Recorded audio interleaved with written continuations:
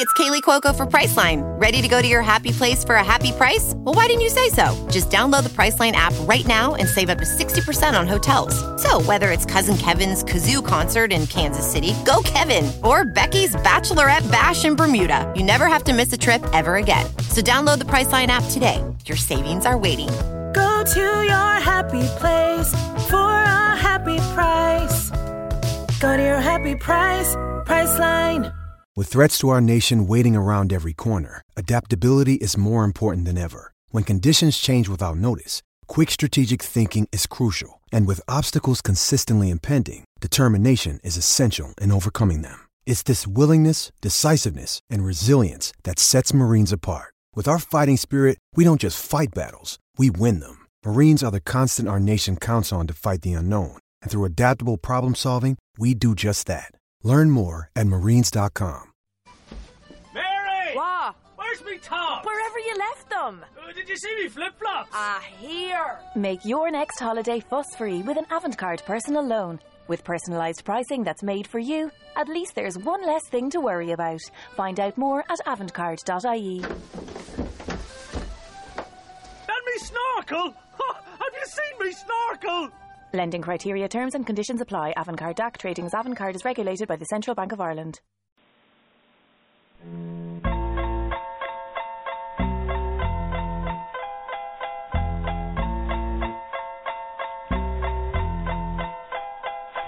You're listening to Let's Talk Jets Radio.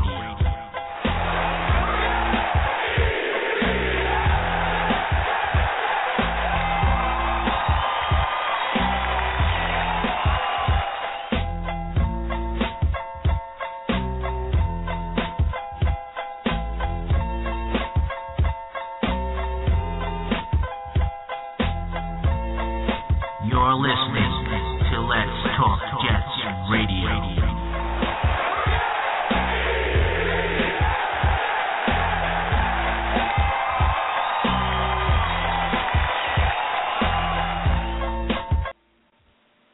Good evening, everybody, and welcome to another episode of Let's Talk Jets Radio.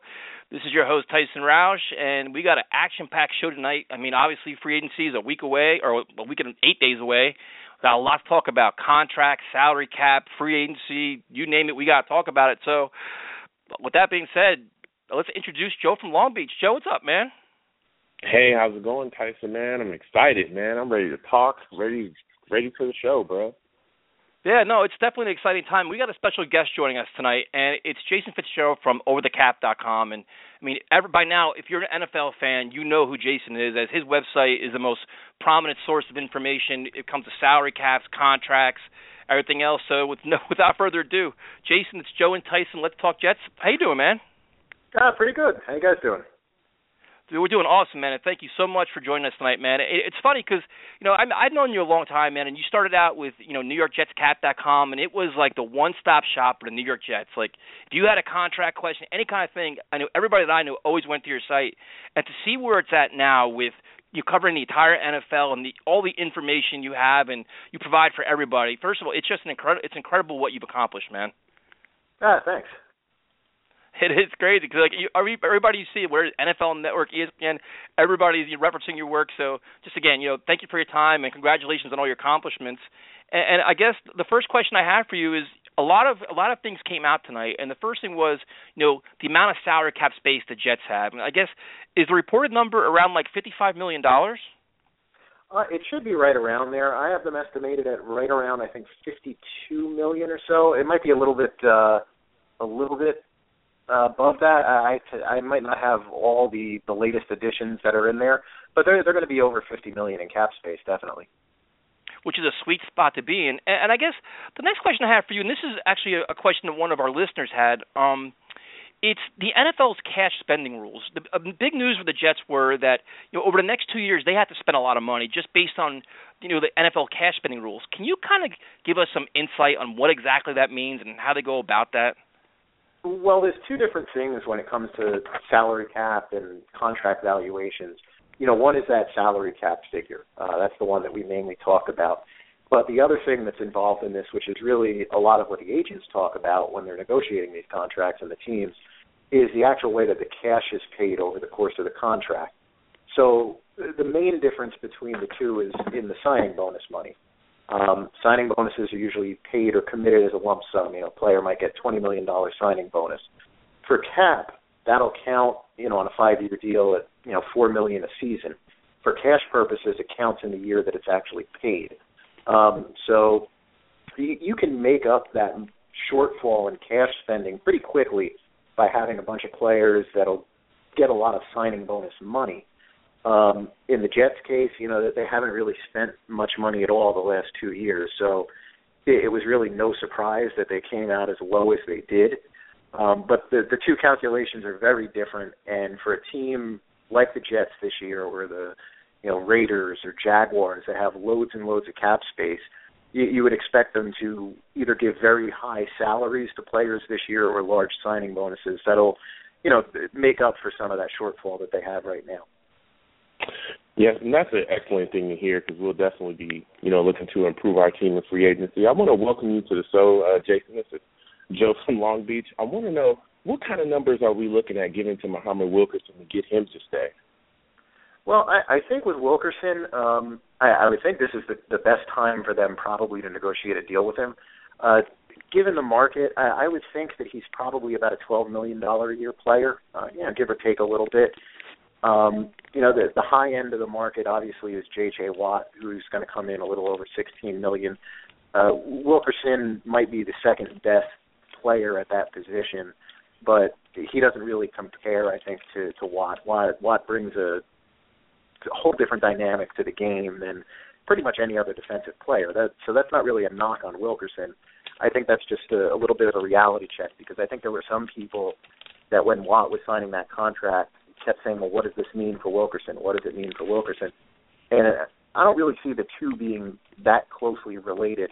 The next highest paid pass rusher, I guess, is Quinn at about $14 million, and that's a significant more production in terms of sacks and everything else than Wilkerson as well. So you're really looking at $12 million. That'll push him to the pretty much the highest spot among non-J.J. Watt players that are going to play that 3-4 defensive end position. Put him right around $12 million a season. That's a great intake. I'm also wondering about Damian Harrison as well. How much do you think it will take to get him signed? That's a little bit of a harder one. I don't know exactly what the Jets will plan to do. He's a restricted free agent this year, so the Jets will probably put a second-round tender on him. That'll cost them, I don't have it right open in front of me, but that'll cost them a little over $2 million for this year. So what they'll do is they'll extend that tender to him, and then they'll probably try and work out a long-term agreement after that. There's not a lot of players that really play that position that get paid much, so it's kind of hard to come up necessarily with a comparable for him. But when you look at defensive tackles in general, guys playing the 4-3 more so than the 3-4, he probably falls into that category of players who are getting $4 million, $5 million a year. That seems to be where a lot of players are kind of coming in at, whether it was Senderick Marks last year, maybe Miller a couple months ago signed an extension. It seems like everybody is kind of coming in that range, with the exception of the Gerald McCoy and Ndamukong Suh kind of players, and those guys are a different level. They're a top draft pick kind of players, tons of leverage in a contract negotiation. They put up big pass rushing numbers. So I would think that he'll probably settle in with most of the other players that are making in that $4 to $5 million a year range. Once again, we're talking to Jason Fitzgerald from OverTheCap.com. Must follow on Twitter, and I'm sure by now everybody knows who he is. Jason, the next question is probably the most popular question in Jets Nation. It's Percy Harvin. I mean, obviously, he's no guaranteed money. I believe it's $10.5 million this year. The Jets keep him. They give up a fourth-round pick. If not, it's a sixth-round pick. What is your take on this Percy Harvin situation? That's a tough one. If I'm the Jets, I think what I would probably do is, right now I wouldn't touch his deal. I think the Jets have a week, basically, once free agency starts to decide on his fate.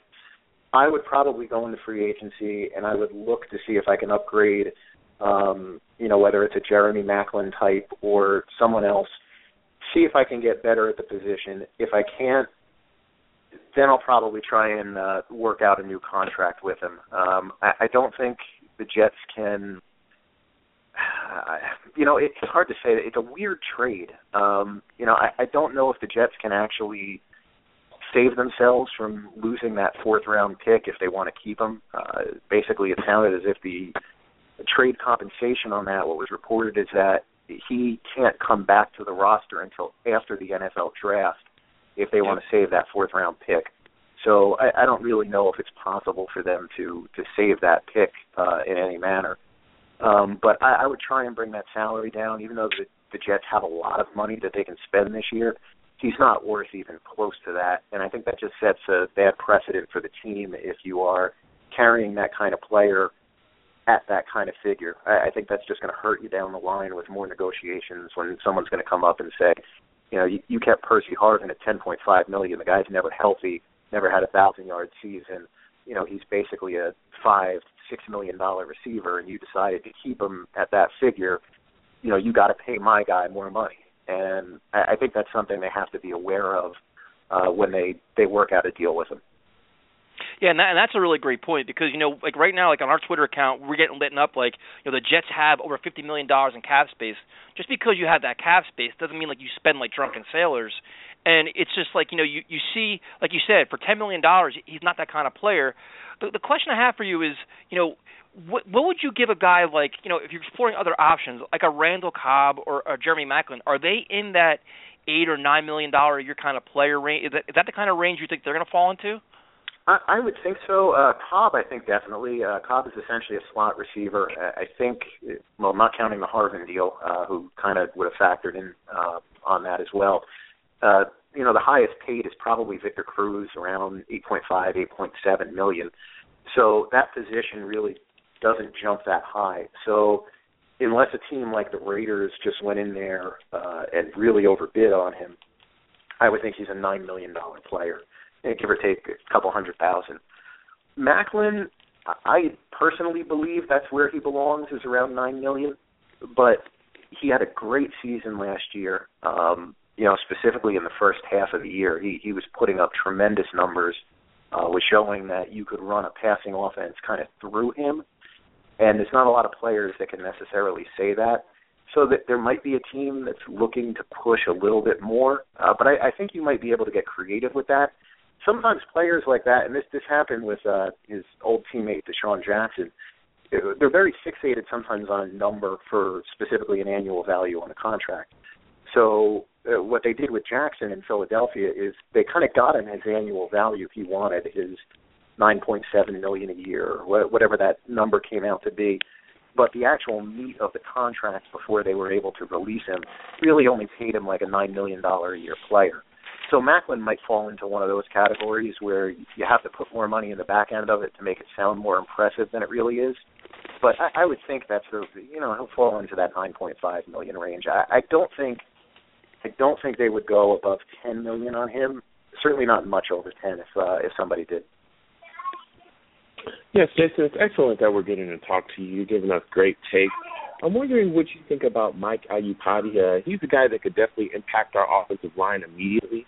What are the contract numbers looking like yearly to possibly bring him in as well? They would be pretty high on him. He's pretty well regarded, I think, around the league. If you look at where that position has gone, guy in Tennessee a couple of years ago, he signed a pretty big contract. So, he might be looking at something like $8 million a year. I think that's a possibility. Now, I don't think the Jets should be necessarily against that. He's a terrific player in the run. You would think as the Jets work through their quarterback problems, that's an important thing to have. But it's not going to be cheap to bring him in. Yeah, absolutely. I think that offensive line position as far as free agency, you're going to have to pay a lot of guys. And that leads me to my next question. Could the market make Doug Free a high-paid player as well? No, I don't think so. Doug Free is getting closer towards the end of his career. I would think that he would come in, and you can slot him at a couple positions. He can play guard, he can play tackle for you. I would think that he's probably going to come in more in that $5 million a year range. I mean, 2 years ago, and it's pretty funny the way things change in the NFL. 2 years ago, Dallas was basically almost ready to cut him. Yep. You know, they ended up negotiating a pay cut, not so much because they really wanted to keep him necessarily. It was more because it was going to be difficult to release him because of what they had done with his contract all these years with the salary cap hits. So, you know, all it took, though, was 1 year for him to basically get back on the field. The next thing you know, he looks like a competent player again. But I don't think anyone is going to view him as a upper echelon kind of player. And that position right now, I think the highest paid player might be $7 million a year. Might not even be that. It might be $6 million a year. Trying to think for a second. Now, you know what? It's $7 million, but almost everybody came in around $6 million for the next tier, and I don't even think he'll hit that just because of the age. My guess is he'll be, you know, $5 million, $4.5 million a season. We're talking to Jason Fitzgerald from OverTheCap.com, who's dropping some serious knowledge here in terms of contracts and salary cap. And Jason, another major need for the Jets is a pass rusher, which is no secret ever since John Abraham at this point, I would guess. First of all, are you surprised that Jerry Hughes wasn't franchised in Buffalo?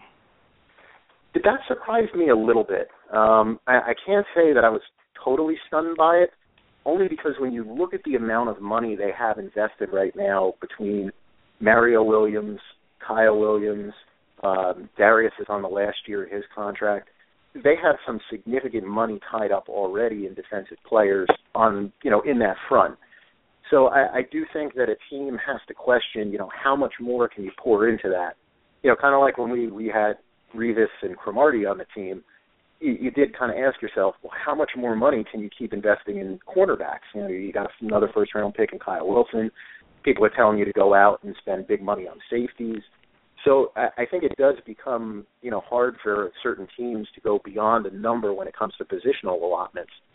So I can't say stunned, but I was a little surprised by it because I do believe that he'll probably get, I would think he'll go over $10 million a year. I would think based on the numbers he's put up the last two seasons, former number one first-round draft pick, you know, I would think that he'll get into that upper tier of pass rush money in that $10 to $11 million a year range. So I would have figured even if they just wanted to try and protect their investment, just, you know, sign him and then try and work out a trade, much like we did with Abraham back in 2006. Survivor 46 is here, and so is On Fire, the only official Survivor podcast, and we have a twist this season. The winner of Survivor 45, Dee Valladares, will be joining us every week. We're going behind the scenes of the biggest moments, the how and the why things happen, and the strategy and analysis you can only get from someone like me, a Survivor winner. Listen to On Fire, the official Survivor podcast, wherever you get your podcast. Every day, we rise, challenging ourselves to work for what we believe in. At U.S. Border Patrol, protecting our borders is more than a job. It's a calling.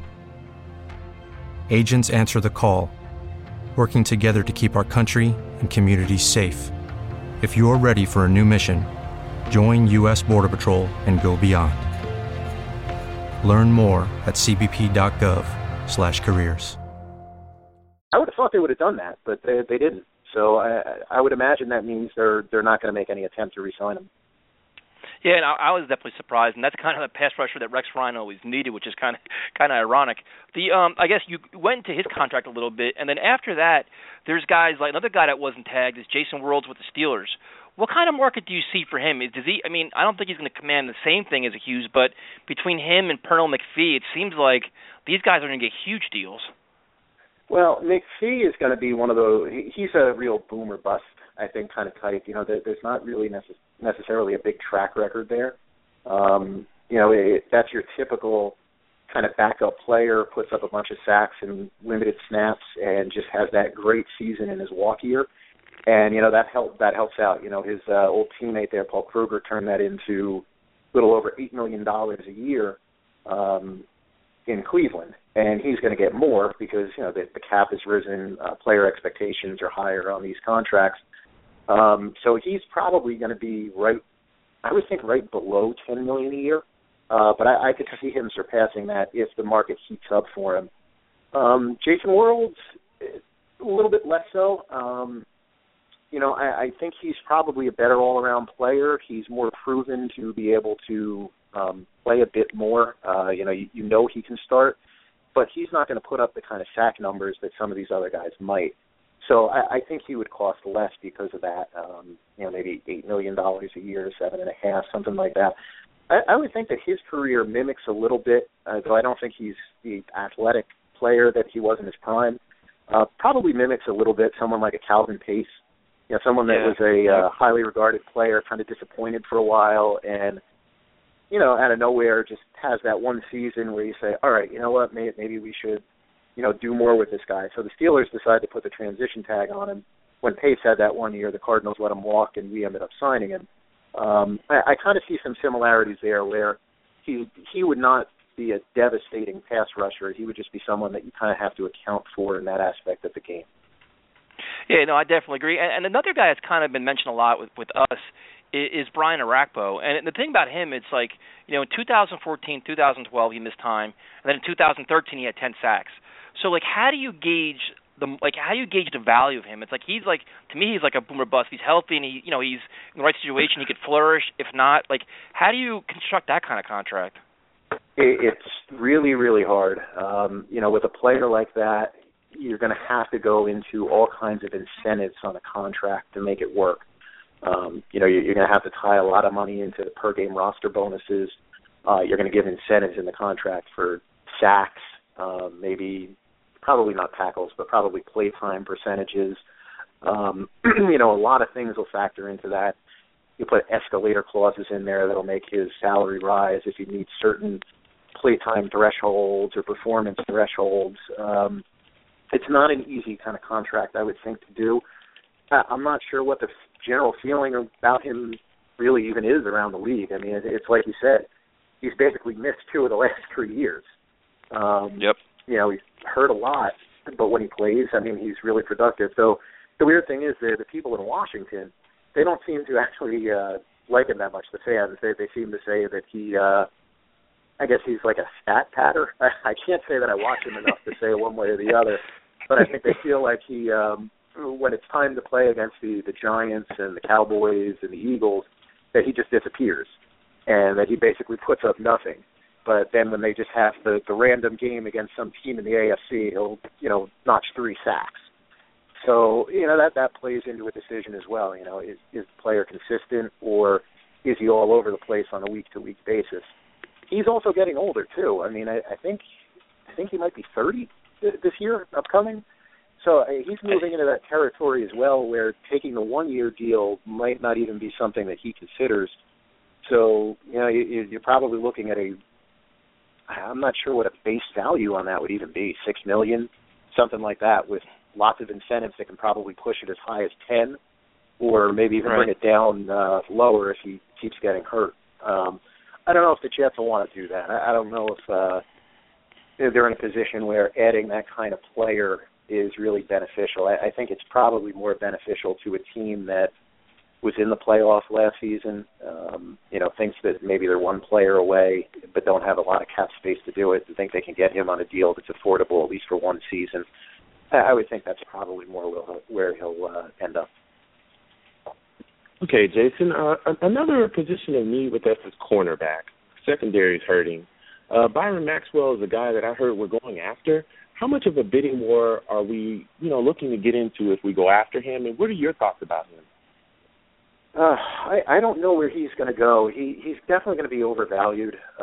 It's a weak class for cornerbacks. Last year was a year for the cornerback. You had Talib and Vontae Davis. You had a lot of guys that were kind of considered near the top or maybe one level below. This year, he's really about it.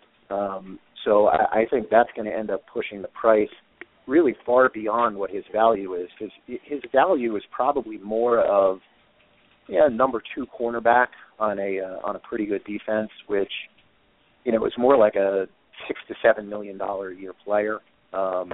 He's going to push, I think, much higher than that. Chris Harris in Denver got, I think, around $8 million which was actually low because I think a lot of people thought Chris Harris could be a number one and just wasn't in that role yet in Denver.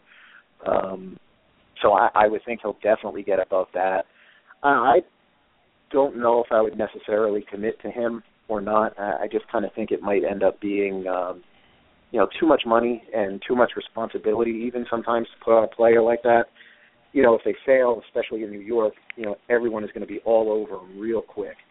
And, that makes a deal look pretty bad, as soon as that happens. So I'm not sure if I would necessarily be for that. It's not going to hurt the cap, though. That's the one thing. Since the Jets do have money to spend, and, if you desperately need a player and you want to do it, I think that's okay. I just think they have to know the backlash that can happen if they don't sign him, if they do sign him, especially if New England releases Revis and you get into a situation where you could get Revis again and you don't, and then Maxwell looks, more like a number two, which is really what he's been. You're going to get a lot of people getting all over you for not bringing Revis back. Exactly. There could be a lot of backlash here in New York. Speaking of that, when I'm talking about bringing the guy back to New York that has already been here, what about Antonio Cromartie? How do you feel about him possibly being brought back? What do you think the market is for him? I would think that he'll definitely be under consideration to be brought back. I wouldn't be surprised if he's brought back. I think he wants to be here. I don't think he ever wanted to leave. I don't believe he was ever offered a chance to stay last year. He took to Twitter, or his wife maybe took to Twitter as soon as he was officially released, and they were not happy with the way the situation was handled. He had a good year last year. He made, I think, 3.5 last season. He'd probably get around $5.5 million is what I would think he'd get. And again, it would be like a 1-year or 2-year deal. But he's familiar with the coach. Obviously, he's familiar with the city. Loves the team, loves the area. I would think that would be a logical fit as a player to bring in and pair him up with someone. Whomever those other cornerbacks might be next year, whether it's Milliner or someone else, I would think he would be a good fit to come back. Well, Jason, since you had to mention his name, and we've been talking about him all day today, Darrelle Revis, the chance that he could hit free agency. I mean, it's at some point you think he stops chasing the money and chases rings, but his history says that he's not going to do that.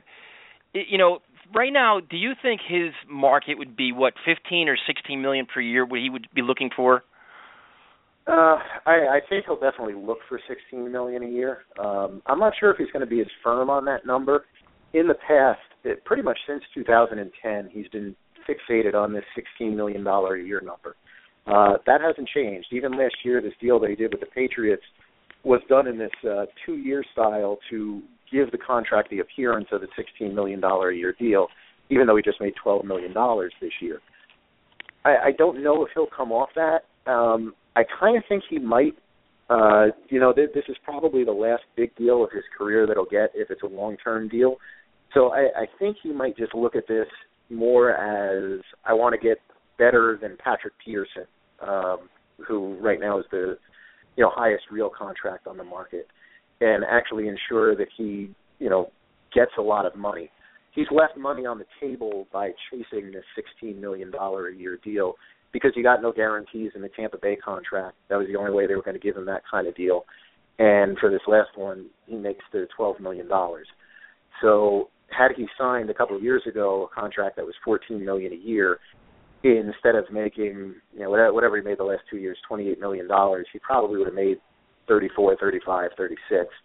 So I think maybe he'll come a little lower, maybe 14.5 to 15. But it wouldn't surprise me if he's still fixated on that $16 million number. I don't think the rings or the competitive nature of the team will necessarily play into it.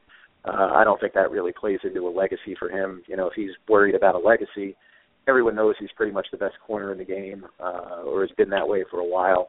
And cornerbacks usually are not judged on championship rings. Really, that's just the quarterback position. Maybe a couple running backs in history that way. So I don't think that'll really factor into his decision-making. Yeah, I mean that right now he's reminding me of how Deion Sanders would when he bounced around and just got the money and did like that. But I guess I have two questions about Revis, and I hate talking about him, but we're forced to do it. It's if he's turning 30 years old, for me, I wouldn't want to give him a 4 or 5 year contract just for the fact that he may be great this year and possibly next year, and then after that, you're paying $15 million for a guy who's probably going to be losing in step. Would that be a concern for you if you're trying to negotiate a contract with Revis? I would think it's a concern for teams. I think there's certain ages that are considered basically prime years for someone. And I made a statement to someone actually just the other day about contracts in the NFL. And it's almost like buying a new car. The minute you get that new car, it immediately depreciates like 20%. That's like an NFL contract. I mean, the minute that you sign a player, their performance pretty much drops off within a year. That's just the nature of the game. As guys get older, 28, 29, 30, the performances start to decline. I don't know how much of a concern it'll be with Revis. It depends on how much a team is desperate for the player. The other thing with Revis is I think much like a player like a Charles Woodson out in Oakland now playing safety, these are players who I think are extremely smart. They have great technique. And I think they can, get by much better than other players can when they start to lose a step. So I think people will probably look at Revis and say, maybe he won't be able to keep up with the fastest guys down the field. And I think that's a thing with him now. I don't think he can do that anymore. But he's smart enough to get those guys to not get off the line to beat him. He has tricks to basically bait quarterbacks into throwing at him, and, he can defend the pass or maybe get a turnover.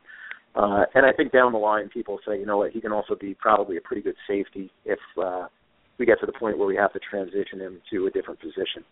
So it'll be some concern for certain teams, but I think it might be less of a concern with him than it would be for other players. Yeah, I mean, do you one of the arguments I have with Revis is just based on his price tag, and I understand his ability and his status in the NFL, but based on his price tag, as the New York Jets, couldn't you see getting better value, say, for his $15 million if you signed, say, a Kareem Jackson and a pass rusher, or, you get one of the top ranked available cornerbacks and, say, a pass rusher or C.J. Spiller or something like that? Do you see you can get more value out of $15 million trying to get two players over getting a Revis? Oh, yeah, I think definitely so. Though Jackson is probably, much like Maxwell, one of those players that's going to end up getting overvalued in free agency. But, yeah, I think you would definitely get better value from finding a cornerback that, makes half of that, and then you can sign, a pass rusher or whatever position you even really want to consider, with the rest of that money. I think you would get better value out of it. I just kind of feel like for the Jets right now, I think because of the way things went down the last 2 years, specifically last year, I almost feel like ownership is going to feel as if they need to make some kind of moves out there to kind of get the fan base back on board with the New York Jets, with the program that they're running and what they do. And even though, you don't win Super Bowl titles with free agency, I don't know right now if the Jets are competing for a Super Bowl anyway, but I think they're really competing to try and get a fan base back that really, the last 2 years, I think, really crushed the fans, just the way everything went down. And, the way the organization just looks so divided between Idzik and Rex Ryan and just so many bad things that I almost feel like bringing back a player like Revis brings some excitement back to the team. Yes, that would be a solid move for them to make as well if they could fit him into the cap situation. But like Tyson said, I doubt he'll sign for what we need him to sign for to make things make sense. My next question for you is, Justin Forsett is a guy that could be on our radar as well. What would he fetch in the open market, and would Roy Halou be a better option for us as far as salary cap wise and getting him in for a deal that would make sense for us? I don't think Forsett's going to get that much. You're looking at a player who really did nothing for most of his career. He was a minimum salary player last year. He really came out of nowhere. The Ravens were just, looking for bodies to put out there, and it so happened that he was the guy, and he had a great season. He'll get more than the minimum, but I don't think that he would do significantly better than a player like a Rashad Jennings or something did in free agency last year, which was about $2.5 million a season. And even then, that might even be high. Jennings, I guess, had at least a couple moments here and there. I mean, Forset's basically looking at one. I don't know if he would be someone that we should necessarily look at. There's a lot of running backs that are out there. I would think that there's a lot of players that the Jets can consider at the position. Once again, we're talking to Jason from OverTheCap.com. And Jason, my last question for you is regarding the safety position. Another name that came up today was, Devin McCourty was not franchised by the Patriots. Some believe that he's got a deal in the works. Some believe that they're going to let him test free agency and then come back to the Patriots with an offer. I mean, what are your thoughts on that? Were you surprised he wasn't franchised? And what kind of deal do you think he's going to get, like $9 million per year or something like that? I'm not really surprised that he wasn't franchised. The franchise tag on the safety is a pretty high number, and there's very few safeties that'll fetch that, on the open market. He might get $9 million a year. I think that's what Bird came in at last season. I don't think he'll get that much if he stays in New England. I think $9 million a year would have to come outside of the Patriots organization. My guess is the Patriots would probably approach him similar to like an Eric Weddle kind of contract, which I think is, that's a couple years old now, but around $8 million a season. But yeah, probably open market. It might be $9 million a year. But if teams do believe that the Patriots have kind of an agreement with him that says, bring us an offer back and we'll see what we can do. Sometimes you don't want to waste your resources negotiating with the player and, bringing them in for visits and everything else if they're just going to turn around and basically use you to go back to another team and get them to sign them to that offer sheet. Okay, Jason, my last question is, Darnell Dockett is a name I'm starting to hear mentioned with us as well. In case we don't get Jay Douzable or Kendrick Ellis or Harrison re-signed, could he be a good option for us, and what are your thoughts about it? Well, he's going to be familiar with the defense. He's coming off an injury. He's older. If they want to bring somebody in, that knows the defense and knows the coaching staff, gives you a solid veteran presence, they can bring him in. I mean, I don't think he'll be that expensive. He was way too expensive for Arizona to keep given the cap situation, for where he was last year. But I could see them bringing him in. He wouldn't be that bad of a pair with Harrison. You bring in Harrison basically for your rundowns, and you bring in Dockett to rush the passer, because that's really what he can do. He can bring you some aggression from the position. He can get you some pressures from there, and that's not really Harrison's game. Harrison's game is being in there first, second down, stuff in the run, more so than really getting after the quarterback. Right now, the situational guy, as you said, is Douzable, and while he might be back, Dockett's a better player than him. So I could see them possibly pursuing him as kind of like that veteran presence on the defensive line to come in, the couple downs here and there and get after the quarterback. And Jason, one more question. Look, I had to throw this out to you because we're getting pounded on Twitter. Everybody loves getting information for you. Am I the only one that thinks it's absolutely crazy, ludicrous, and ridiculous for the Jets to even think about pursuing Ndamukong Suh? Yeah. I don't. I wouldn't be for bringing him in. I don't know where the Jets would even play him. On the team. It's one of those things that when you get into players like that, and same thing with Revis, I think you have to look around and see what's on your team and see what kind of value you can get. Even going back to the Jerry Hughes question from before, when you have a Sheldon Richardson and you have a Muhammad Wilkerson, do you really need to bring in a Suh at $15 million a year? Probably not, because you're looking at two Pro Bowl caliber players, and you bring a third to the mix, they're going to take away some of the stats from one another, that might not happen in other places. I think a place for Suh is, it's one of those teams that has decent players, not great players. If you go back to, when our line was, maybe like a Mike DeVito or someone on there, they probably benefit greatly from having a player like Suh play next to him. But when you've got two great players already there, I don't think you can justify putting that kind of money in the position. because you just won't get the return on it. So I would not be for that, given the way that our team is built right now. But if one of those guys wasn't there, then I could see it. If there was no Wilkerson or there was no Richardson, and it would just be one, and then the other guy out there would be Harrison, then I would see the benefit to that. But otherwise, it's just too much invested along, one set of positions, and you're just going to get diminishing returns on that money because of it. Yeah, I completely agree with you. It's like you're spending money on an area of strength. You want to spend that kind of money on areas of need. Like you said, it's diminished value, and you'd be surprised. People are just like, you're crazy for not wanting him. It's like there's no doubt he's a great player, but the value and the return, you're just not going to get it where another team that has that hole in the middle will get a substantial return on it. So I completely agree with you. Jason, once again, thank you for your time. I mean, for everybody listening, obviously you can find Jason on Twitter at Jason_OTC. I mean, overthecap.com is a phenomenal website, informative. I mean, it's a one-stop shop for salary caps and contracts and everything else. So, Jason, thank you so much for joining us tonight, man. We really appreciate it. Yep, thanks for having me, guys. Have a good night. You too, man. Thank you. Well, Joe, that was a quite informative session there. He broke down everybody from Jason Worlds to running backs to offensive line. I mean, you couldn't ask more information than that, I would guess, right? Man, super knowledgeable guy, and he had fantastic insight on a lot of different things as well, too. Yeah, he broke down everything for us. It was great to talk to him.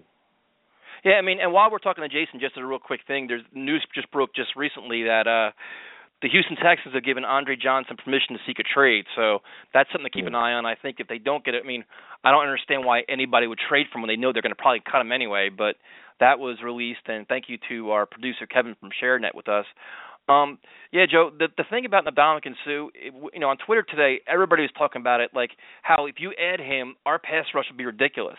While our pass rush may be ridiculous, we're not going to have anybody defend in the secondary because you're paying him $15 million. So, following up on what Jason said, I think it's just an awful, terrible, horrendous, and ridiculous idea. Totally agreed. This is almost the same kind of argument I feel like we're having about Revis. It's just too much money at that position. First off, it's a position of strength, as we spoke about earlier, and then bringing him in, it's like, where do you put him? Because we have other holes in this team. Is he going to play safety? Is he going to play corner? Can he get on the line as well, too, on the offensive line? What else can he do? Because we don't really need him all that much. It's just, I understand people just want Suh because of the name, and he's a force, and he is a star in this league, but we have other needs. Yeah, no doubt. And just, again, thank you for Jason for joining us. And we got him on tonight as a special free agency show. We will be also live tomorrow night to discuss everything free agency, the draft, and all the breaking news throughout the day. And, and Joe, the other guy is Revis. We've talked about him in the past, and, at this point we know he's a hired gun. He wants the money. He doesn't care about winning. He doesn't care about rings, obviously, because he'd stay with the Patriots. So, we've talked about it, and I can understand the people wanting to bring him back. I understand his value. But the problem is you can get two quality players for his price tag. And for me, where the Jets are now with all these holes, that's exactly what you have to do. Listen, if you bring him back, are you going to sell some jerseys? Yeah, I'd buy one because I burnt my last one. But, you know what I mean? It's just like I'd rather have a Kareem Jackson and a Devin McCourty. I'd rather have a Buster Skrine and Devin McCourty. I'd rather get two players than Revis because both those players will contribute and will have an impact. Exactly. That's my exact argument with him. That's been my argument since people have been talking about him possibly, coming back here in case things don't work out with the Patriots or whatever. It's too much money to put into him. We can get other guys and fill other holes with that money. So Revis is not even an option in my mind. Yeah, and like I said, and I gotta understand Jason's point where he may bring a positive atmosphere to him, but to the Jets. But the problem is too is like we talked about, he's going to want this is going to be his last big contract. If he wants 4 or 5 years, in 2 years from now, he could be that guy. Like just saying baseball terms, like all these guys getting big contracts. And after 3 years, you're stuck with this contract. It's like an albatross. And I have a feeling if Revis gets that 5-year deal, those last 2 years are going to be like, oh my God, this guy's killing us. Let's try to restructure it. And it just seems like. I could be wrong. He could be phenomenal. He could last another 6 years, but that's just, you know what I mean? That's what I'm going with this. Where I'd rather go with a guy like Buster Skrine's 26 years old. Kareem Jackson's 26 years old. Devon House is 26. They're going into the peak of their career. It seems like you're going to get better value for your buck. Exactly, and that's something that we talked about as well. He's getting older. Revis is going to be 30 soon, and he may last. He may last past 30. He may be. a different type of quarterback. But everything that I've seen from NFL history, the second a player turns 30, especially corners, they tend to get slower. They don't tend to get better. They tend to get a little bit worse. So, like you said, those last 2 years when that cap weight is weighing on us and his number is weighing on our cap very heavily, 2 years we're definitely not going to be able to restructure because we already know his history. He's not willing to give up money. He's a hired gun. So I just don't want to go back down that road. I don't want to go back down that road with him. I'm not interested in holding out and possibly doing other things and asking for more money down the road too, because that's something that he's not foreign to as well. I just think we should just move on, get a Kareem Jackson. Maybe even go after Byron Maxwell as well. Let's do something different and address other needs as well with that money we could give him. And Jason had an interesting take on Byron Maxwell too, where he thought it was kind of risky. It's a solid point because that's an all-star secondary he plays with, so he could benefit from that. It's definitely a fair point and something to consider. And the other thing too is, you just know if Revis signs somewhere else, the media's going to be like, Maccagnan couldn't get it done. Don't make that story. I mean, if they don't go after him, there's a very good reason why, and the reason we just explained. So, with that being said, we're going to bring on our first caller tonight, and a special caller, as this guy is the king of billboards. This guy, if you want somebody fired, you contact him and his group, and he's going to get him fired because he's a man of people, and he takes requests. So it's Jay from FireJohnIdzik.com. Jay, it's Joe and Tyson. How you doing, man? What's up, guys? Been a long time. Are you still on your Sam Bradford campaign, man? God, I would love to get Sam Bradford in here, man. You guys listening tonight, we're on the same page big time with Sue and Revis and all these people, obviously clamoring to get some big names in here. But Jason said something that really stuck out to me that I really wanted to try and at least give my 2 cents on. He said that ownership is going to, maybe ownership would be thinking that would be something that fans would want is to, go out and get Revis. But, I mean, really, I don't want to see moves, free agent moves made based on, what's going to be good in the box office. I mean, realistically, $15, $16 million for Revis is, I mean, this team can't do that with this team. And same with Sue. I mean, our defensive line, we spent all these first-round draft picks bringing in these defensive linemen, and, that's probably our position, definitely our best position on the team. I mean, sort of place kicker, I would say. And then, with Revis, I mean, to take $16 million and throw out to Revis, I mean, you could get forget about 2 serviceable guys. You could get 3 really good guys. I mean, you could sign probably, Cromartie. You could get, you could get one of the receivers. If you wanted to get, and either of the top 2 receivers, Cobb or Macklin. I mean, and then you could still have another $3 million to throw around. After all said and done, just for the price that it would cost to bring in Revis. So, it's not really. I mean, look, if we bring in Revis, would I be excited to watch him play? Sure, but that's going to eat up, almost a third of the money that we have out there to spend, and I'm just not feeling that. He's gone. I've moved on from Revis. That jersey is tucked away in the back of my closet, and I hope to never have to break it out again, to be honest, because they're.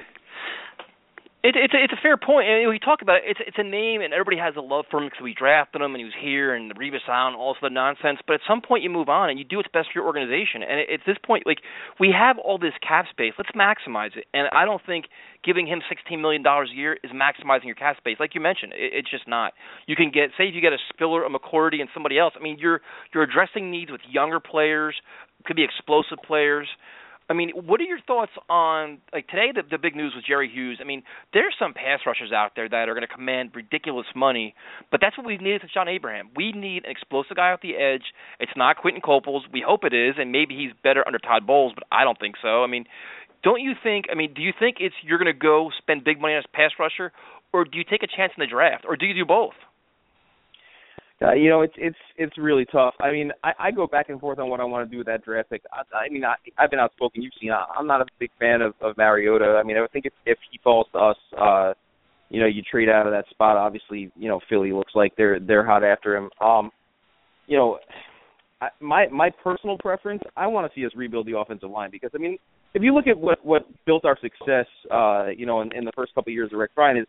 That year that we had 2 first-round draft picks, so we took the Brickshaw, we took Mangold, and we started to build up that offensive line. And the offensive line right now is so spotty that, like, you know, I want to see us sign, you know, Iupati, and I want to see us.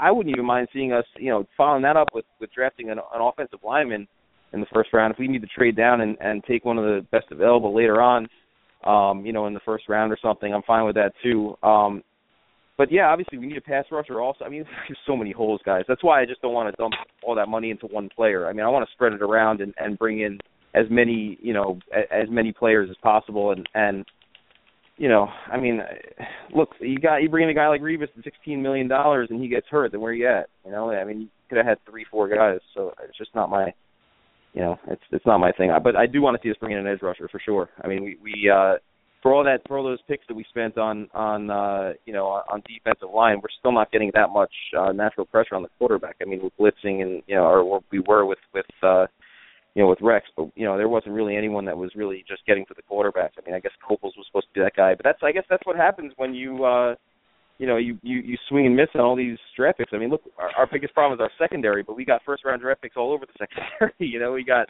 you know, obviously we had Kyle Wilson, we had, you know, Milner, and you know, we got, what's his name back there, the safety we just took in the first round. You know, so we're I don't know, man. I just hope that we do better in the draft going forward, whoever we get. Exactly, and I want to thank you for calling in as well. I kind of have the same take on Revis. You know, I heard what you said about the fans. You know, the media saying that would get the fan base going and might bring us back. You know what would definitely get us going and might get us to bring back would be winning. And winning, to win, you have to have an entire team. And spending all that money on Revis, I totally agree with you, just isn't in our wheelhouse. It's not in our best interest to do that. Totally agree with you, like you said, about drafting offensive linemen. Mike Iupati is one of my guys as well. Speaking about free agency, I've been banging the table for him. Going to keep doing that. I hope we can get him and bring him in. But drafting, especially this year with the offensive linemen that are there, drafting and trading down, drafting offensive line is one of my big things. One question that I had for you, though, what lineman would you target in the draft? What's your favorite guy in the draft? You guys are. I had a long day with work today, but the Sheriff, I forgot to say. Okay. His name Sheriff. Yes. But yeah, man, I'm definitely you know, I'm a big fan of his. I saw some tape. You know, we've been bouncing around ideas. You know, my friends that we all started the Billboard campaign with. Obviously, the text message chain hasn't stopped, so we've been going back and forth on who we want. A couple of the guys actually want to get White, the wide receiver from West Virginia. A couple of the guys are higher on him than they are on Amari Cooper, which is interesting to me because I'm actually a fan of Cooper. But I don't know, man. If we're going offensive line, you know, will he be available at 20? I'm not sure if we traded down with the Eagles. So, you know, it's you know, if there's a guy that McCagnon and them that they love on the offensive line, and you know, I don't think he's going to be available at 20. I guess that it makes that you know, trading down maybe a little bit more difficult. So, yeah. Okay, and also I wanted to know. I know you guys are all about Sam Bradford, but outside of Sam Bradford, what do you think about Ryan Fitzpatrick? Do you think that's a guy we could bring in too and possibly have him compete with Geno as well? Well, I know he's had some success, you know, with you know, the coaching staff that we have in place, and but I'm not sold on any of those guys, man. To be honest, I don't know where you go at quarterback. You know, Bradford. You know, I know he's got his injury issues and everything, so I understand why some people think we're a little nuts for being so high on him. I don't. I mean, all the names that are out there, the Hoyers and the Matt Moores. I mean, you know, are these guys? You know, I know anybody different, right? You know, but are these guys really that much better than Geno Smith? And I know that's. I mean, it's probably crazy for me to say because I'm just not a big fan of Geno Smith whatsoever. But yeah, but Jay, Jay, would you like? That's my question. I was going to ask you was, you know, with you have all these guys out there, and like there's some guys that are veterans that you just know you're getting. Hoyer and Fitzpatrick, who I think could do something under Chan Gailey. But would you rather have like a Jake Locker or Ryan Mallett? Like Ryan Mallett's a relative unknown, but Jake Locker is always battled. They're young guys that can, you know, they have potential to A, compete with Geno and beat him, and if they work out, they could be a guy here for the next 3 or 4 years. Would you rather have a guy like that? And if they don't work out, are you okay with Geno Smith starting day one if he wins the competition? Well, I'm intrigued. I'm definitely intrigued about Jake Locker, only because he always beats us up for some reason. So, I mean, you know, obviously Jet fans have seen good Jake Locker, but I can't say I watched too many, you know, Tennessee games to know all that much about him. I mean, he's an intriguing prospect. I know he's got injury issues and everything. Everybody's got their issue. Whoever's available. I mean, nobody's getting rid of a sure thing quarterback at this point, right? I mean, there's just not that many of them. So, I mean, you know, you got these guys floating out there that who knows what you're getting. I mean, you know, Chan Gailey obviously got look. He made Ryan Fitzpatrick a rich man, right? I mean, he got him that contract, and you know, he played well under him. So, if it's not Bradford, I mean, I guess Fitzpatrick probably make the most sense, only because he knows what he's getting into with Gailey, right? I mean.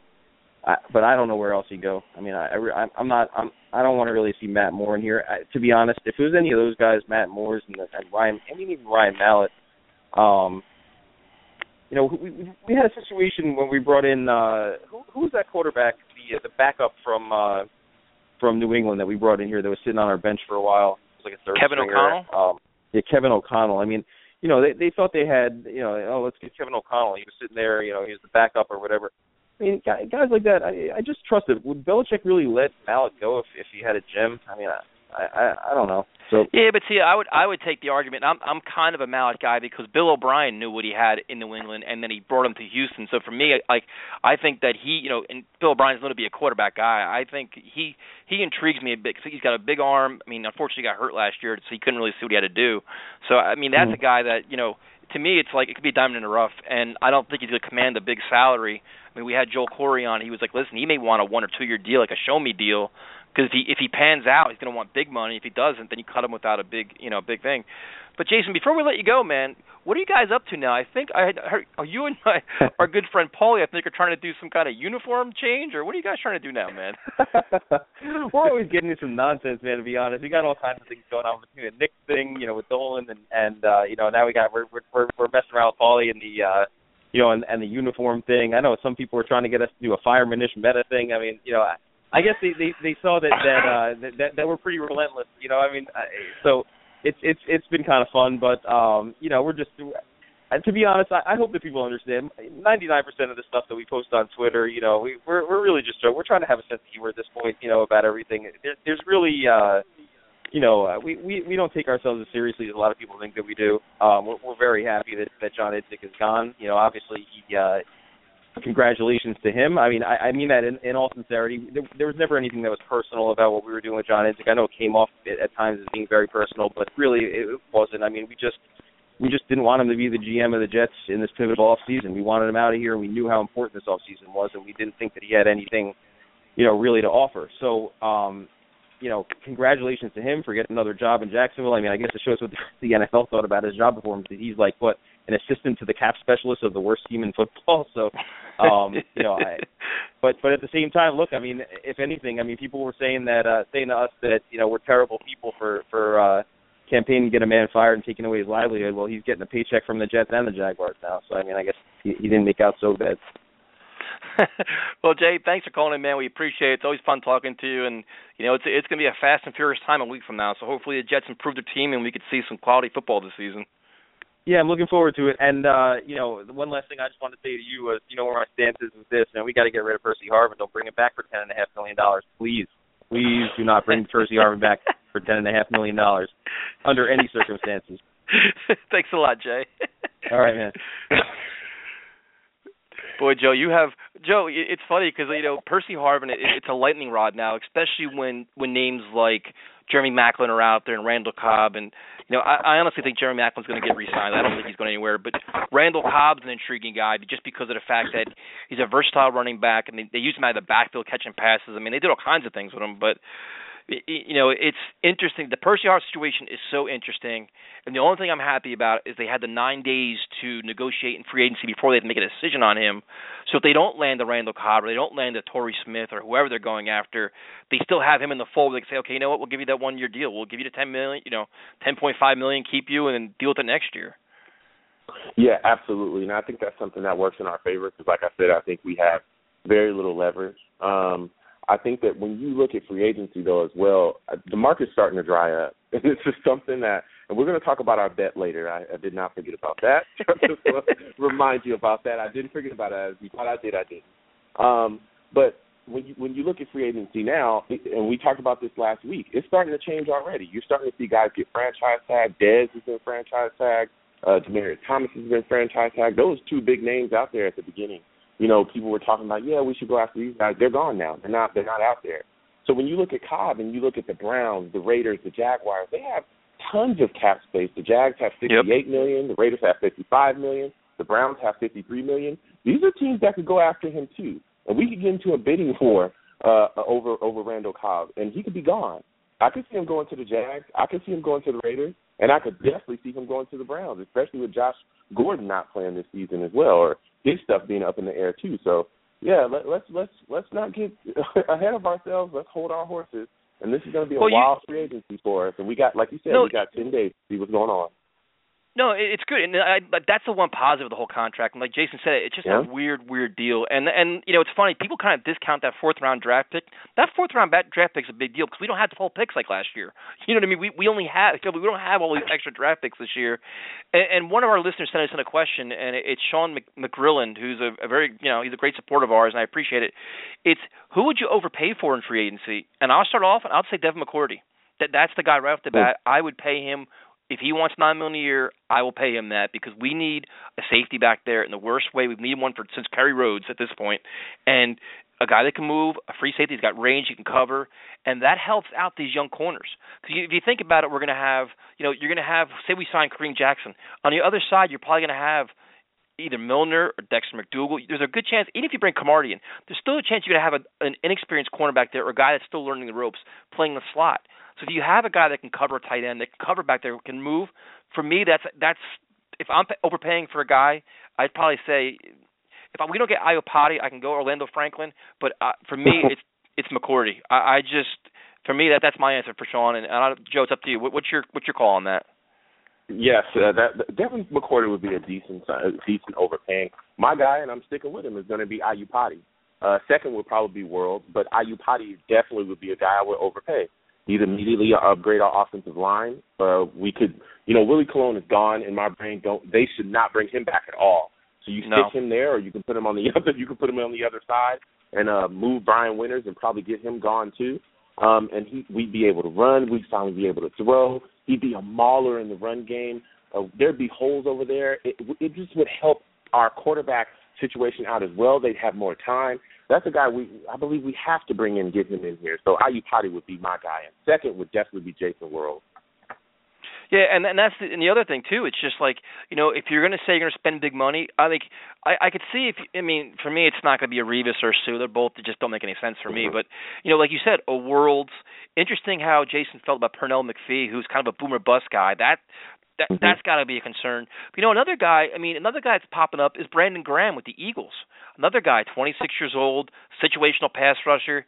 If you can get him at $6 million per year, I think the rumor was he wants like 4 years, $30 million. Another guy that's interesting, but for me it's McCourty. And if McCagnon identifies a pass rusher that he wants to have a significant impact in this defense, spend for him. Joe, it's like we have a fan base that last year were pissed off that John Idzik was cheap, and now we have all this cap space. And some people are like, well, don't overpay this guy. Don't overpay this guy. We have the money. And if we can overpay two guys and still have significant money and re-sign Wilkerson. It's not like, let's not be frugal when it comes to signing a player that can make a significant impact. You know what I mean? So if it's McCourty, spend the money. If you identify that it's Jerry Hughes or Jason Worlds and you get in a bidding war and you get to spend a little bit more, I'm spending it. You just don't overspend for a guy like, a 33-year-old guy or a 34-year-old guy that's on his last legs. That's when you have issues. But, for a young guy, 26, 20, like those kind of guys, I'm paying. Exactly, especially if we identify that it's a position of need and he can come in and immediately contribute. You overpay. If you have to, like you said, we can overpay that guy. We can overpay two guys, maybe even three guys. As a mid-level guy, you overpay him and you sign the guys you need to sign to re-sign, like Muhammad Wilkerson or Damian Harrison and even Lejay Douzable, who gave us, really good snaps, and you keep those guys in here. So those will be solid moves for us. Yeah, no doubt. And we have a show tomorrow night as well, so we'll go over a lot more in-depth stuff. We did this primarily to give a good insight in the free agency with Jason joining us. Another name today came out was Brooks Reed. They said, I believe it was Tony Pauline said that the Jets are going to be interested in Brooks Reed, another, outside guy, linebacker, solid against the run, familiar with, he's familiar with Mike Maccagnan. So there's a lot of names slowly surfacing. So I think, over the next week we're going to start, names will start getting leaked out. I mean, this is the time where stories start being generated by both the players and the teams. Like the Andre Johnson story just came out. So there's going to be plenty of stories to come out. And Joe, it's funny because the veteran combine's coming out, and guess what player is going to be there? I'll give you a hint though. Oh God!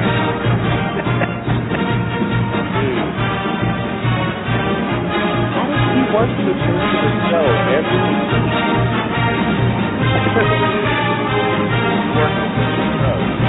This is crazy. This is crazy. Okay. You work that song into the show every week. This is crazy. It's just like I just want to let you know that Brady Quinn will beat the veteran combine, just in case anybody's wondering about that. I want to puke. I want to absolutely puke. No one cares about that. Stop working that song into the show. Oh my goodness. This is disgusting. We've lost all of our listeners now. God, I think we did. Cause right now, Ron Pickett probably just hung up. He just probably hung up on us and just gave up on our show. But before we wrap things up, like I said, we'll be on tomorrow night, normal time. We just want to get this free agency show in. What is our bet, man? Because I can almost guarantee you, Percy Harvin's not going to be a Jet. But if you want to make this bet and owe me something, what is it? Okay. Oh, I want to make sure you are confident. You are very, very confident. Well, I'll tell you what. I'm a guy that loves to roll the dice, okay? This is my thing. Everyone knows that I come down for a game every single year, if not 2 games, and I'm always hungry. I'm a guy that's always looking to eat good, and I figure, why not spend your money instead of mine? So how about this? Percy Harvin's still on the Jets. I'm clearly going to win that bet. You take me out to the finest restaurant in Jersey, and you pick up the tab. That's the bet. That's it. But Jersey's known for pizza, right? Well, hey. No, don't take me to those cheap places you be going to, these hole-in-the-wall places. I want to eat very well. Okay, filet mignon, please. All right, you got a deal. So our bet on Percy Harvin will be dinner. So if you come here and I lose, dinner's on me. And when I win, which I will be, I'll make sure I bring you to a real fancy restaurant. So we'll do that. But as we wrap things up, first of all, I want to thank Jason Fitzgerald for joining us. I mean, everybody knows who he is. Phenomenal website, overthecap.com. So I want to thank you for joining us. And thank you, Jay from FireJohnnyTip.com for calling in. Like I said, we'll be back on tomorrow night. We're also on iTunes, Let's Talk Jets. And, Joe, share all our Facebook stuff, too, because that's your bowl of wax there. Yes, absolutely. We have a Facebook page called Let's Talk Jets Radio. We're going to tweet that out. Please, guys, like it. Come on there, watch the show, listen to the show there as well, and, make some comments there, too. There's also blog posts there from some of our followers that are blog writers. They have some good content as well. Check that out. You can also check me out on YouTube. It's YoungJ00. I do videos as well. Comment, rate, subscribe there. I'll be covering Jets news as well there. And you can please follow me on Twitter at YoungJ000. That's 3 zeros for Twitter and 2 for YouTube. I love everyone, all the listeners. Comment. I'll comment back. Follow me, I'll follow you back. Troll me, and I will troll you back too. So thank you, everyone, for listening. You're clearly the man of the people, man. I am a man of the people. I am. I touch all the people. Everyone, please. Hugs, everybody. Free hugs. Well, Joe, it's good talking to you again. Thank you again to Jason, and thank you for the listeners. Our numbers are growing exponentially every week, so we definitely appreciate that. And we'll talk to everybody again tomorrow night. So have a good night, Joe. All right, Sandy, you have a good night, man.